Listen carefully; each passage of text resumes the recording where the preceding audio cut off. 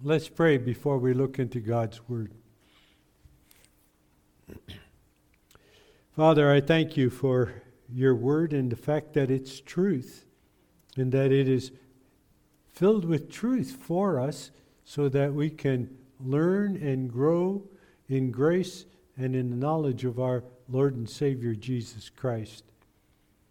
Thank you for this time we can share together. God, the Spirit, you be our teacher and guide. Help us to know and understand the truth, and not only to have it mentally, but to have it affect us spiritually so that we might grow in grace and in the knowledge of the Lord Jesus Christ. Thank you for your help and presence. In Jesus' name, amen.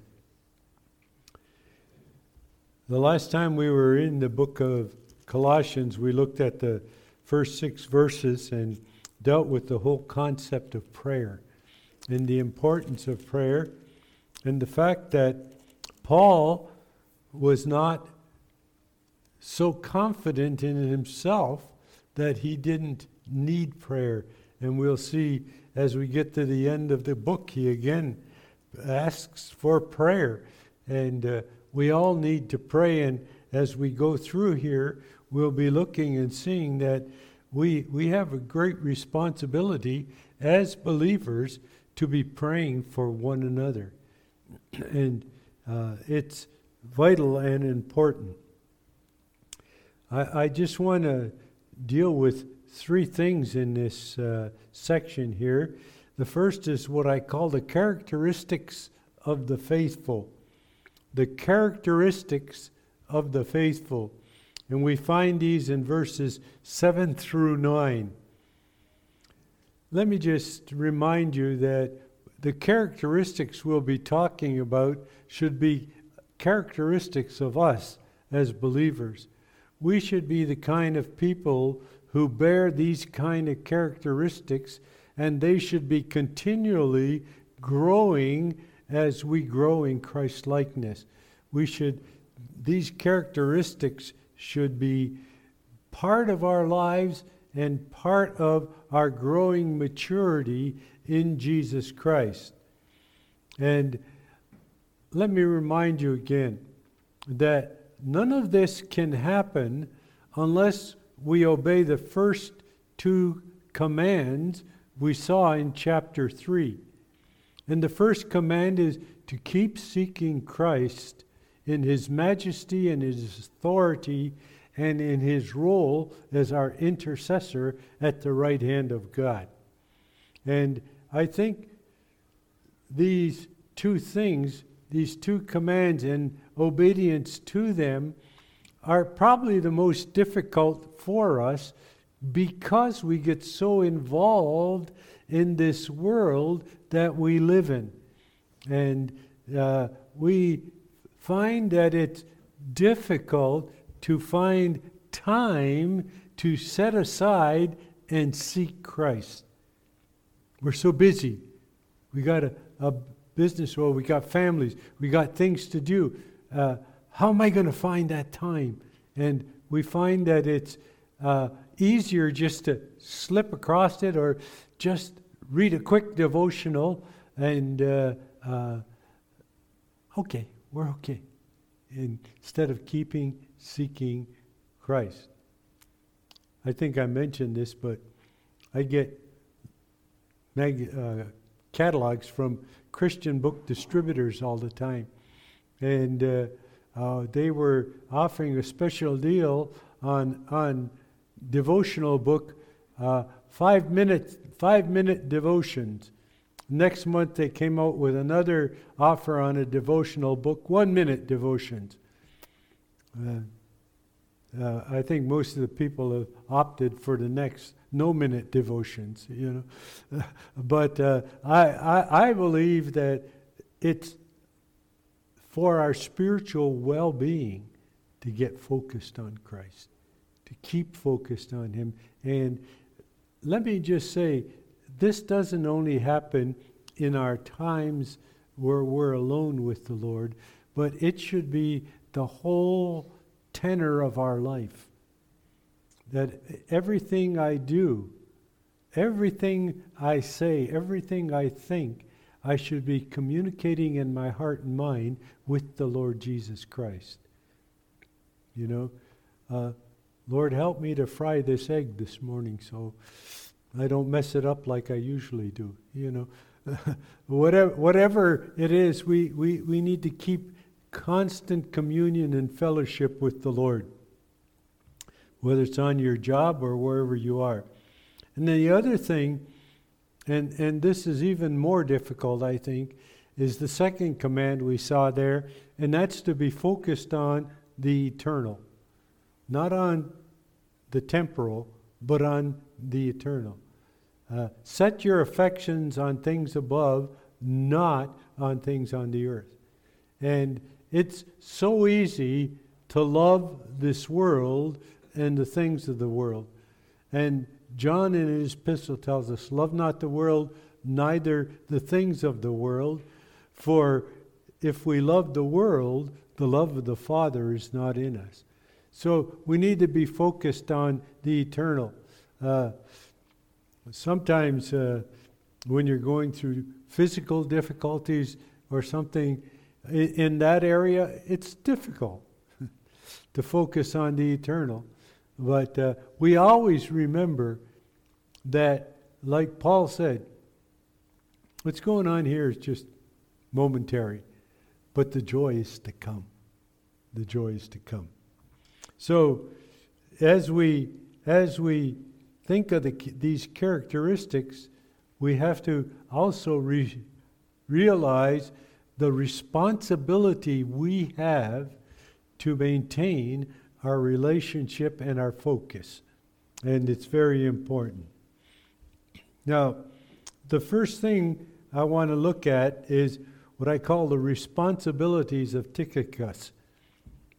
By the way, if I get some of these names mixed up, it's that I'm not a Greek by nature, so they're not these. But Tychicus is one of Paul's interesting characters.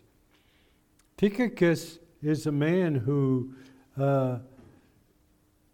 we don't hear much about in the New Testament, except his name is found in 5 places in the New Testament. His name is found in the book of Acts, in Acts chapter 20 and verse 4. And he's just listed with a whole bunch of Paul's other companions there. And then we find him listed here and in Ephesians 6:21 and 2 Timothy 4:12 and Titus 3:12. And you will find in those last 4, he is sent by Paul on a specific mission. And so he is sent on a specific mission to the church at Colossae. And he has a responsibility. If you look at the first part of verse 7, his responsibility there is to communicate Paul's situation, his personal situation, what the situation is with Paul. And that may seem something quite simple to us, but just think of all these people who have, and the churches who have been ministered to by Paul, and many of the churches planted by Paul, and they know the trouble that he's in Rome, that he is, to use his own word, in chains. And he is a prisoner, and it's interesting. We would say that he was a prisoner of Caesar, and Paul doesn't see that. He says, I'm a prisoner of Jesus Christ. I'm here because this is where Jesus wants me. And he says, I'm a prisoner of Jesus Christ. So these people were concerned with Paul and Paul's situation. So he sent Tychicus to take care of that need. And then there was a second responsibility he had, and we find that in verse 8. It says, and he's dealing here with the people's personal needs. He says, whom I sent you toward this purpose. In other words, this is the purpose I had in mind when I sent him, in order that he might know concerning you. In other words, I think we have to understand in that phrase that what the Apostle Paul says, that he was going to find out concerning you what your situation is, what your spiritual needs are, and so on. And we'll see a little later what he does with that. But he would also take it back to Paul, because you remember Paul said earlier in the book of Colossians that I pray for you regularly. That I pray for you regularly. And it's hard to pray for people if you don't know their situation, isn't it? And so Paul says, I need to know your situation so I can really pray for you. And that's one of the benefits of being a fellowship of God's people, you see. We can get to know each other so we can pray for each other and know each other's needs. And sometimes I think we're a little bit afraid to let people know we have needs. You know, I'm standing strong, you know. It's always good to know that God's people are praying for God's people. And they need to know that. I just sent an email and got an email back from a mission group that I pray for. And I said, I don't know about this request, if it's fair or logical. I said, but all of the couples that I pray for have children, but I don't know their names, so how can I pray for their children? I said, is it possible to give me the names of the children so I can pray for them? He said, I can be more specific and pray for them because I know them by name now. Before, I would pray, bless so-and-so's children. But now I can say, bless Juliet, Rosette, whatever their names are, you see. And I have some kind of connection. And so it's important to know the situation of believers. So that's the responsibility of Tychicus to do that. Now, I want you to notice secondly here, the reason he is sending Tychicus. The question is, why would Paul send Tychicus? He doesn't seem to be one of the prominent guys. You know, he's not a Titus or a Timothy or one of these that you hear of all the time. Why Tychicus? And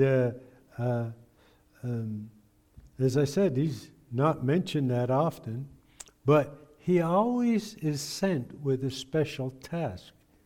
For example, if you look at Ephesians chapter 6, verses 21 and 22, Ephesians 6, 21 and 22, he says, but that you also may know my affairs and how I am doing, Tychicus, again, a beloved brother and faithful minister in the Lord, will make all things known to you, whom I have sent you for this very purpose, that you may know our affairs, and that he may comfort or encourage your hearts. So notice the twofold ministry there that Tychicus has.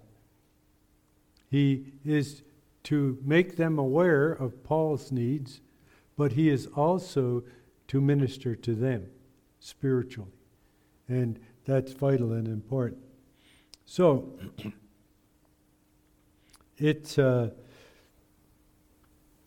important, and Paul explains in this passage why he sends Tychicus, why he is sending him, why he's sending him to all these places, and it's because of his Christ-like characteristics.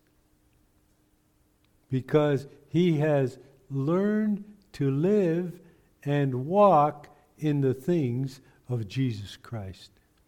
He's one that has grown in the things of Christ.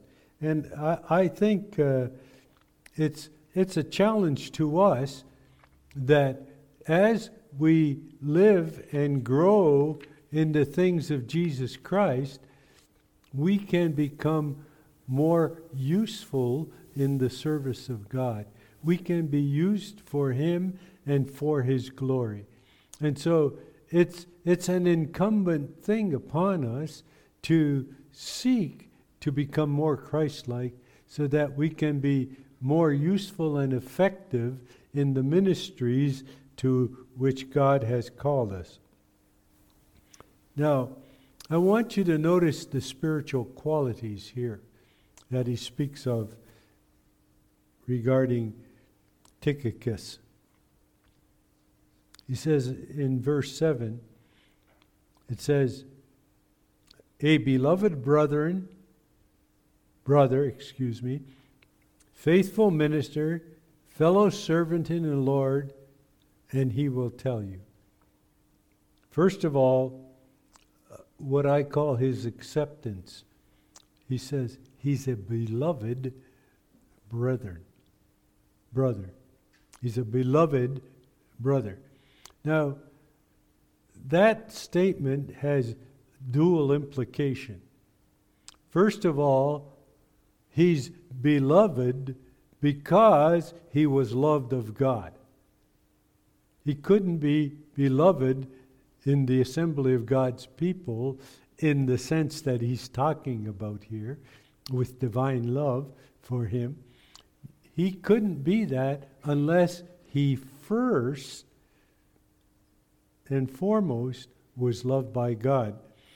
In 1 John 4 and 10 it says, 1 John 4 and 10, it says, herein is love, not that we loved God, but that He loved us. You see, it all starts with God. Everything starts with God. I was listening to a message that I heard many years ago by a gentleman named Dr. Martin Lloyd-Jones. And he preached for an hour and 15 minutes on 2 words in Ephesians.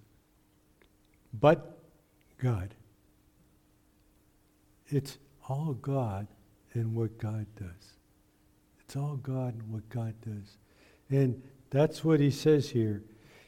He was loved by God, and therefore he could love because he was loved by God.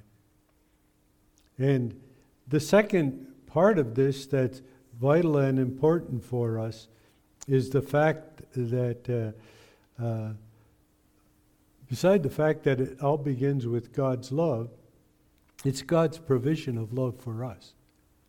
In that passage we read, Bob read earlier, it says, the love of God has been shed abroad in our hearts by the Holy Spirit.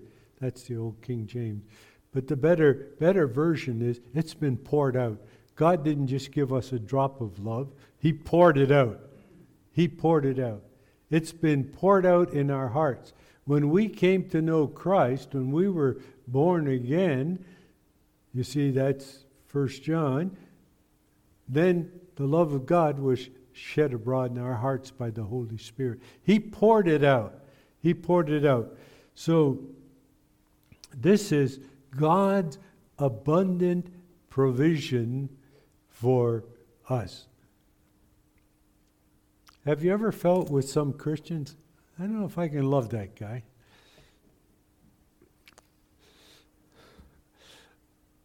I must confess I have.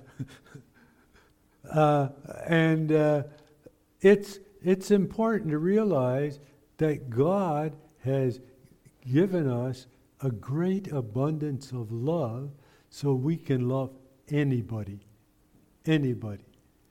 And the other thing that I think we have to remember is that this love is something that matures in us as believers as we mature in Christ.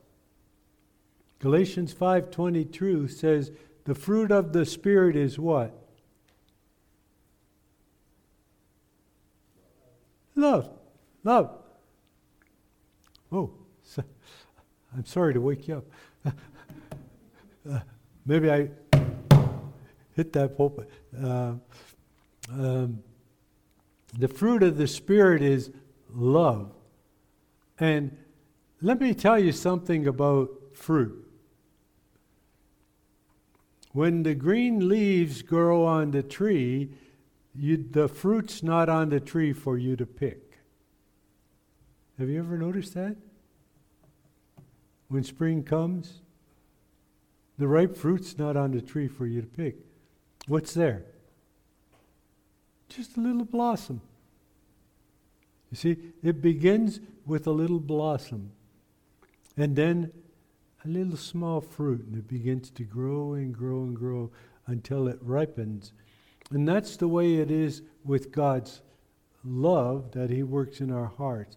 It is a growing experience as we get to know Christ, then the love of Christ begins to grow in our hearts. And we begin to mature in the love of Christ as we mature in Christ-likeness. You see? And so that's why it's important to get to know Christ better.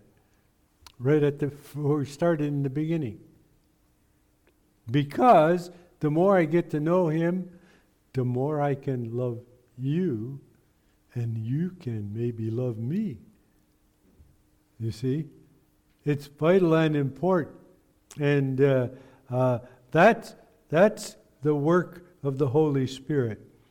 The abundant provision, Romans 5:5, and the growth in that provision in our lives as believers. Galatians 5:22. And that love has to grow. It should be growing in my heart and all of our hearts as believers. Let me just make a little side statement here because I think it's important. You don't love people because they bug you. Or I shouldn't say you don't love them because they bug you. But we love everybody despite their foibles. That's a lesson I learned as I realized that Christ loved me despite the mess I was in. And if I have the love of Christ, I'm going to love every brother. And you know what I've found in the church, and I've been ministering for a couple of years, I've found that nobody is the same in their personalities and how they act and how they react and so on. And my responsibility as a fellow believer is to love them despite that.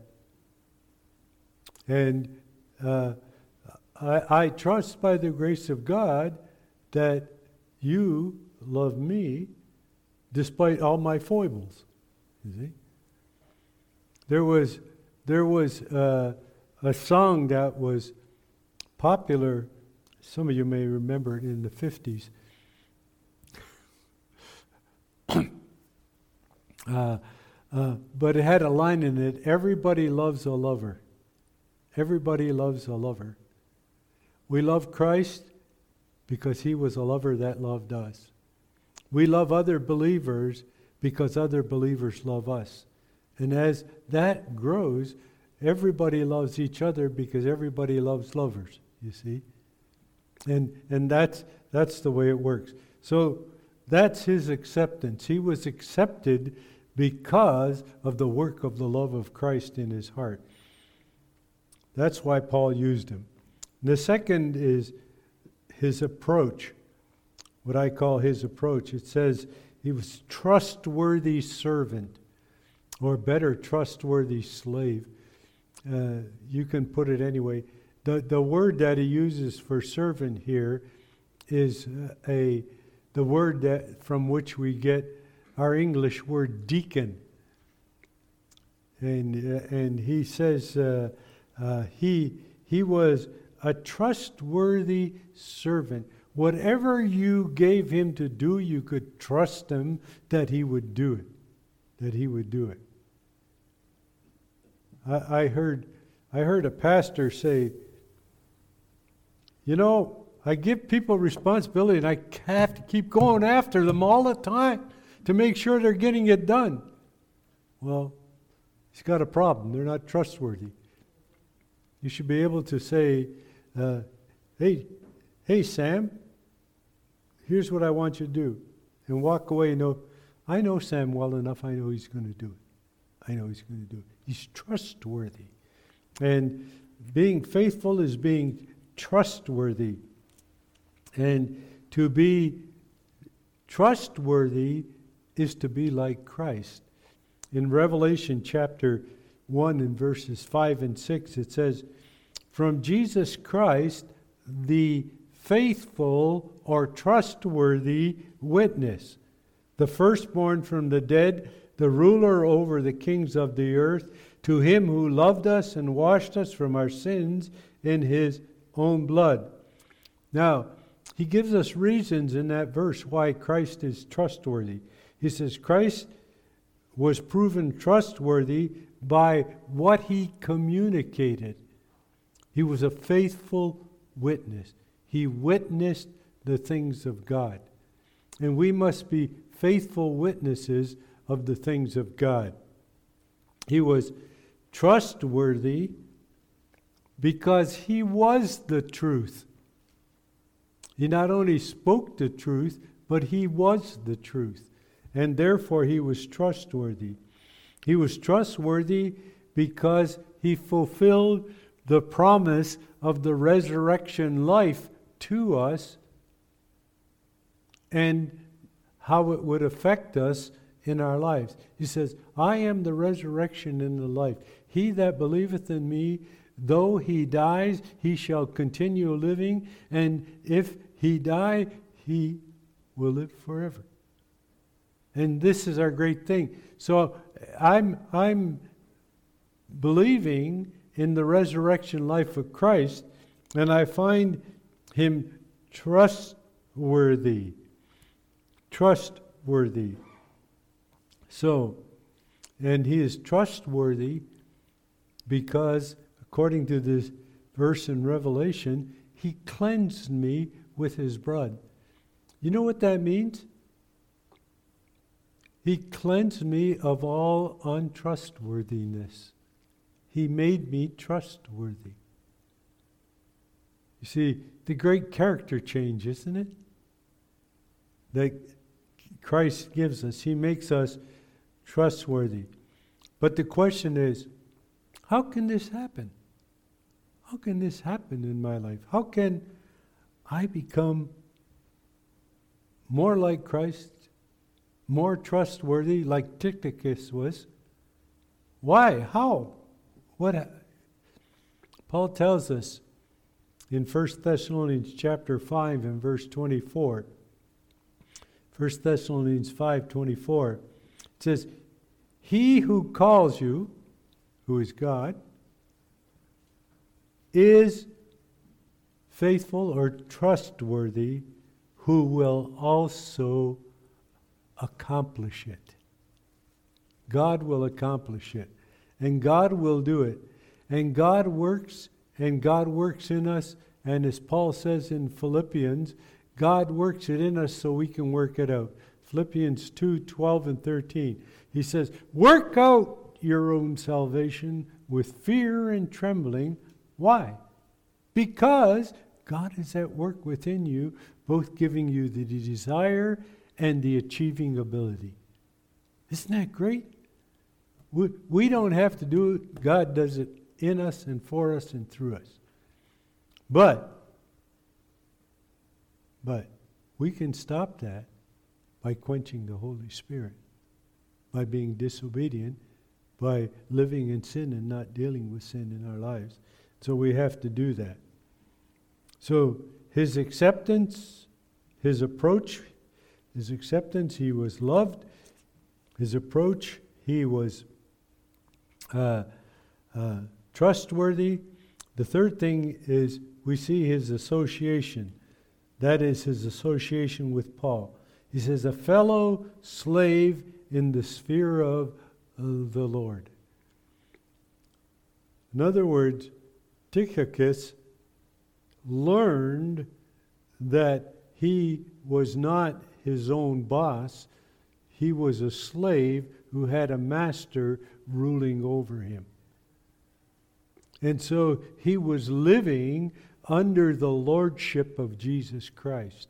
And when someone's living and evidentially walking under the lordship of Jesus Christ, you know that they are the kind of people you want around you.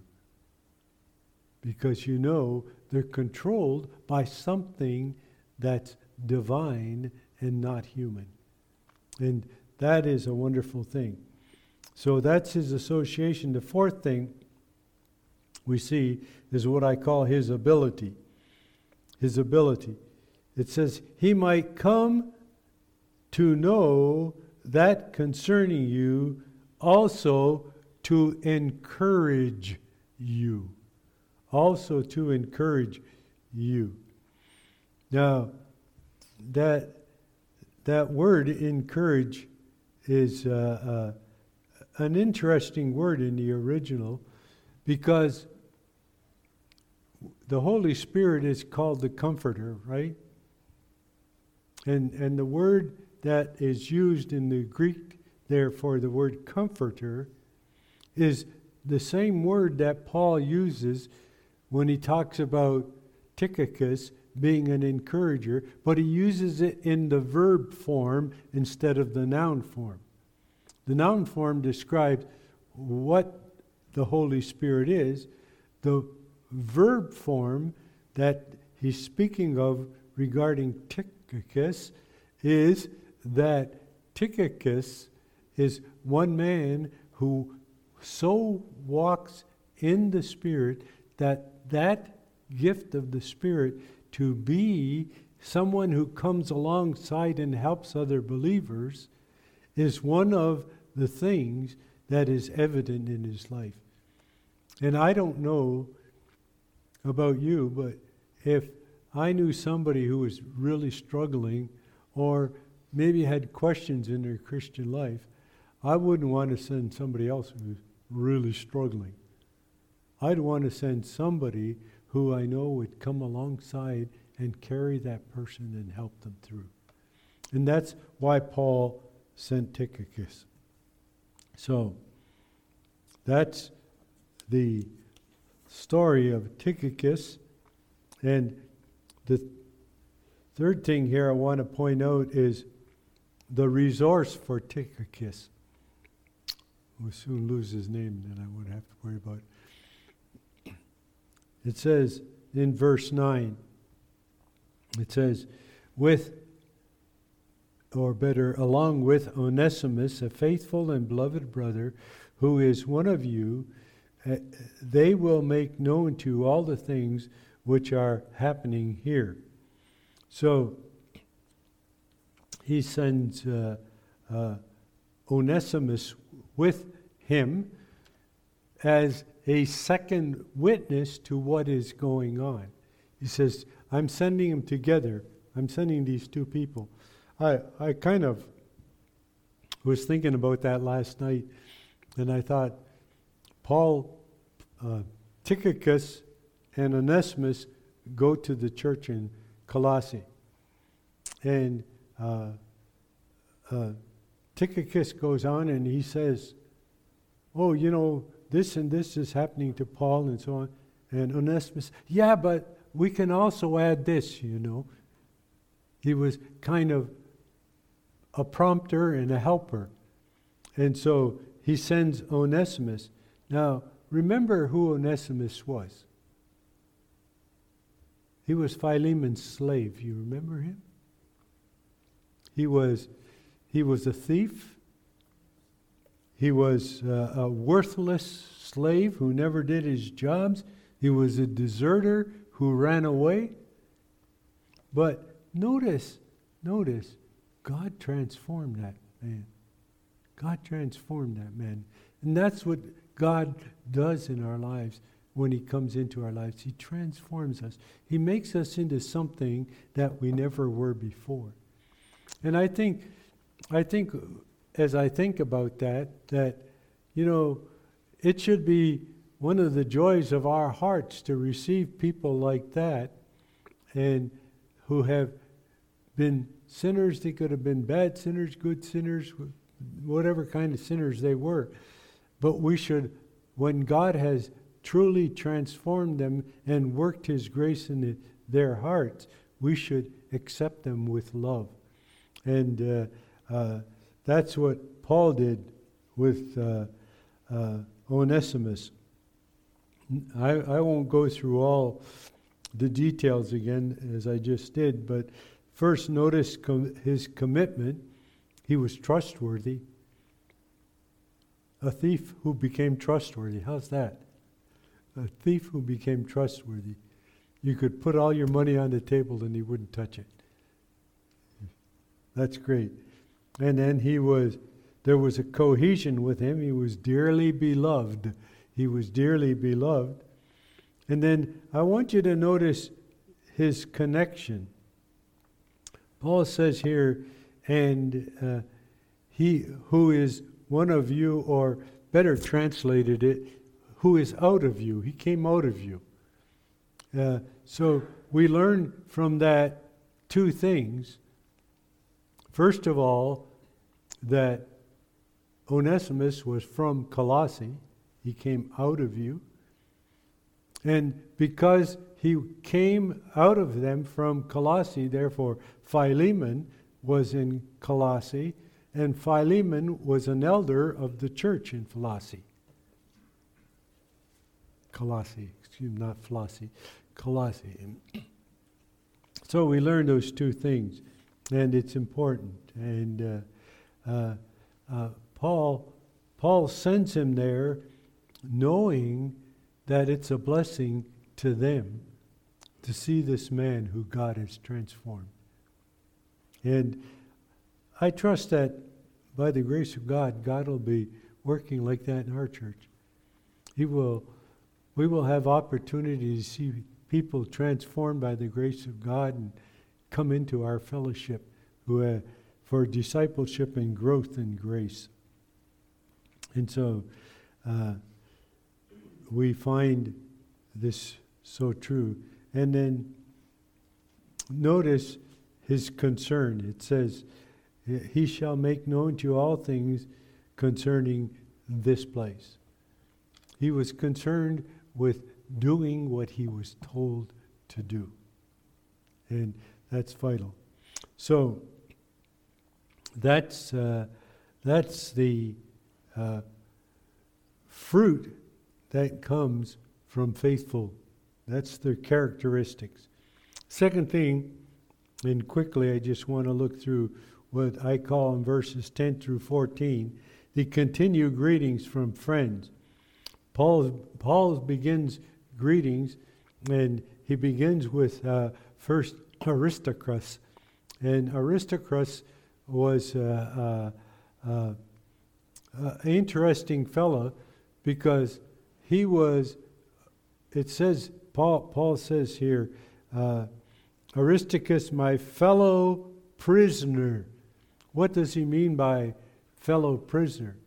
Well, Aristarchus was arrested with Paul in Thessalonica and was put in jail and was still a prisoner with Paul in Rome. So he says, you're my fellow prisoner. I mean, we're all here because of the faithfulness to the ministry of the Word of God. So he says he was this special person. Then he works in verses 10, the rest of verse 10 and 11, on what he calls Jewish co-workers, those who were Jews. And just to point out a couple things, if you have the King James Version, it says Mark's sister, son to Barnabas. It doesn't say that in the original. It uses a word that can either be translated nephew or cousin. And most texts, like the New King James and the NASB, and most scholars agree that the word is cousin. He was Barnabas' cousin. And that's probably why Barnabas stood up for him and took him when Paul didn't want to take him anymore. And Barnabas not only took him, he helped him grow and mature. And then he did another thing. He took him to Peter and let Peter affect his life. So that's Mark. And then the name Jesus or Justus also sometimes is translated Joshua. It's the same root word. It's the same root word. And that's the co-workers. You'll notice in verse 11, he says, for the kingdom of God who are out of the circumcision. That is, they're Jewish. They're Jewish believers. And notice what he says about these Jewish believers. He says these Jewish believers were, and the word here is comfort to me. Comfort to me. That word really has the idea of comfort or exhorters. They were the ones that exhorted me and comforted me and helped me. And I think we have to realize Paul was one of the men that never shunned exhortation from other people. He didn't put himself above that.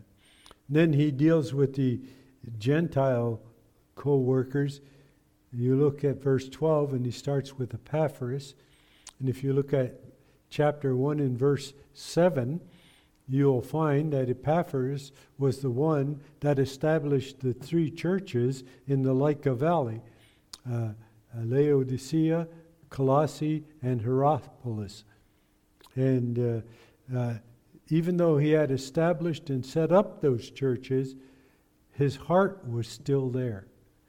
And it says that he prayed fervently for them. That word fervently is an interesting word. It's the word from which we get our English word agonize.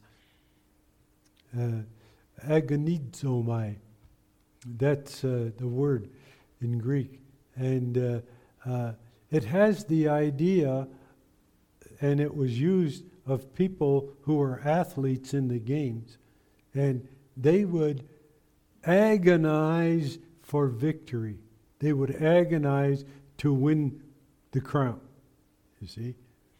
And he says, he's agonizing for you so that you win the victory, so that you become victorious churches. He's spending his life praying for you,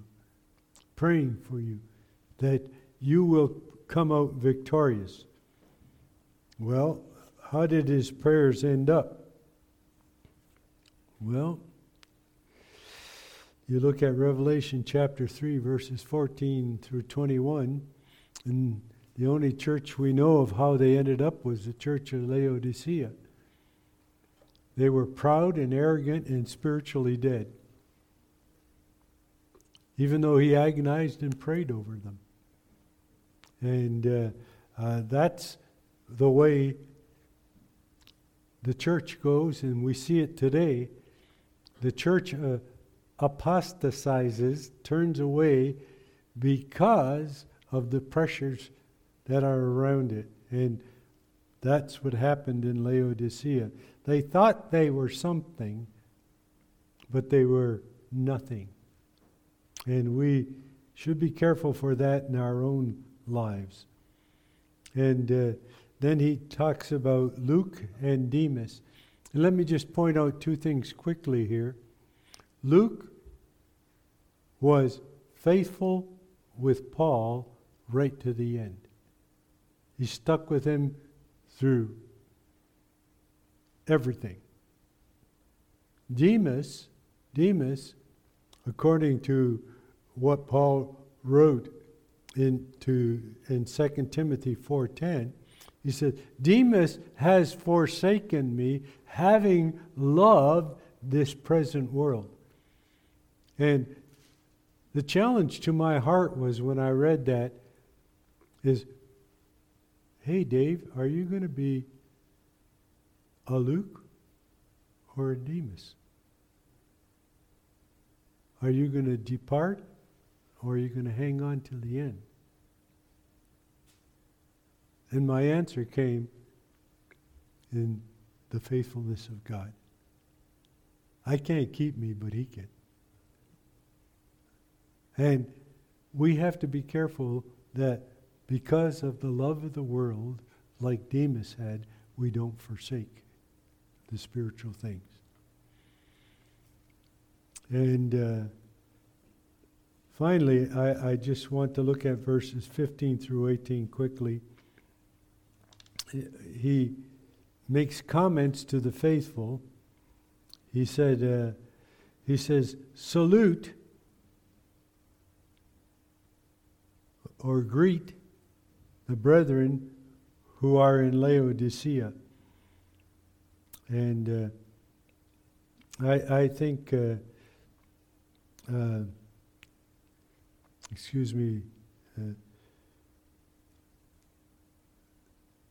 yeah, and he by the way, that word that's translated greet or salute can also be translated embrace. What Paul was saying, give them all a big hug for me, just to show I love them. Yeah. And we see that at that point there were still house churches. He said the church at Nymphas' house. And we have the blessing of a building we can come to, but we may end up with house churches someday, the way things are going. So be prepared. In verse 16, we see that this was a circular letter. He says all the other churches were to see it and receive it. And also we see that he sent a letter to the Laodiceans. And we don't have that, so we don't know what was in it. But if I look at the letter to the church to Ephesus and the letter to the church in Colossae and their similarity, Paul's message was the same all the way through. So there must have been some similarity in exactly what the message was. And then in verse 17, we see the words to the pastor. And I just, seeing Pastor Tony's here, I can say this. I just want you to notice that he doesn't speak directly, but indirectly to the pastor through the people. Notice what he says. And say to Archippus, who's Who's to say it to Archippus? The church. He's writing to the church. So the church is to say this to their pastor. This is what they're to tell their pastor. He's given them instructions on what to tell their pastor. And the question is, why does the Apostle Paul direct the church to tell the pastor?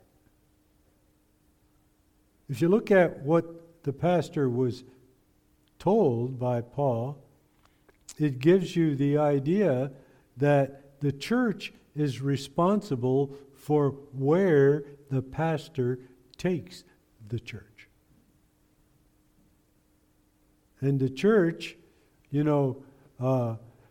I've heard it, well, our pastor led us astray. No, you weren't diligent in watching your pastor and making sure he was doing the service he was called to do. No, I'm not telling you to pick on Pastor Tony, but I'm just saying we have a responsibility as church members for the direction our church is going. And we have to be aware. Now, notice what the pastor is told. He is to keep his eyes on serving. He is to keep his eyes on serving. The word take heed is you could translate it, watch out for. Keep your eyes on your service. Make sure your service is the service it should be. And by the way, that's a command that he's to constantly practice.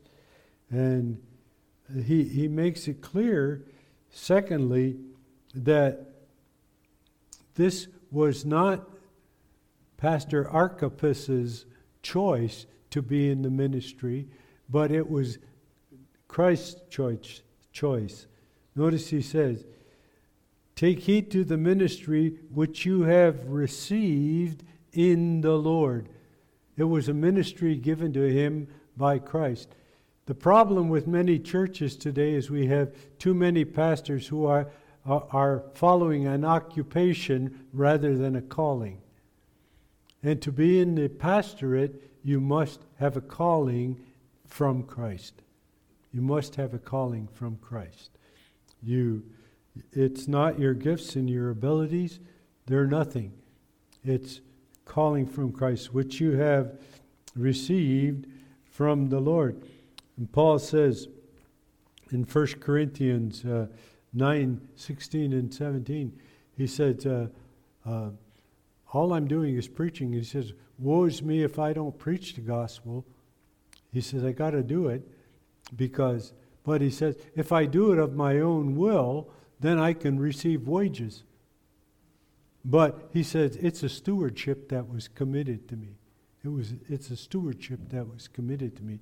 And so every pastor comes with this stewardship committed to them. And then notice it is continual.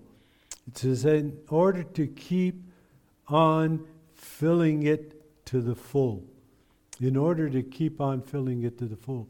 The pastor's job never stops. There's no retirement. There's no retirement. I can guarantee you that.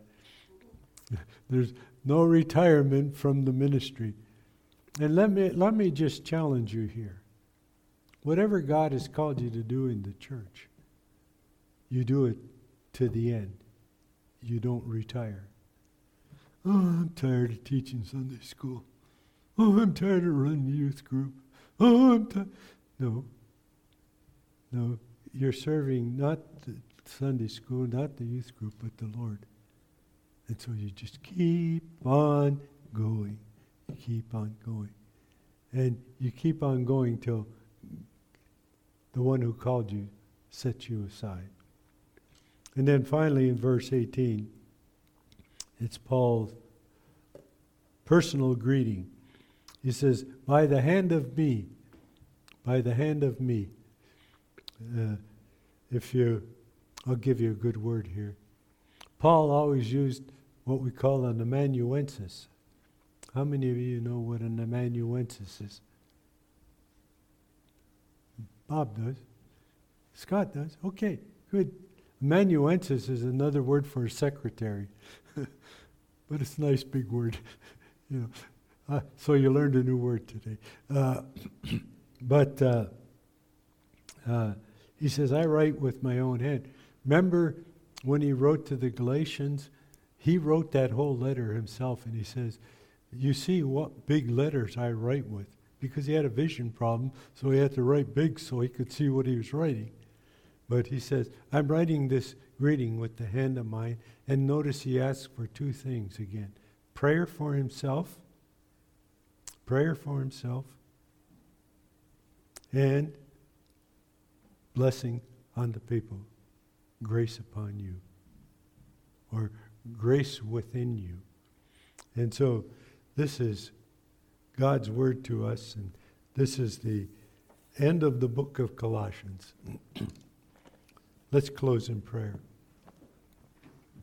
Father, I pray that we will be challenged and appropriate and live by your grace as people who are beloved, trustworthy, people who will be faithful to the end in the ministry to which you've called us. So thank you for doing that for us and for your work of grace in us. And I praise you in Jesus' name. Amen.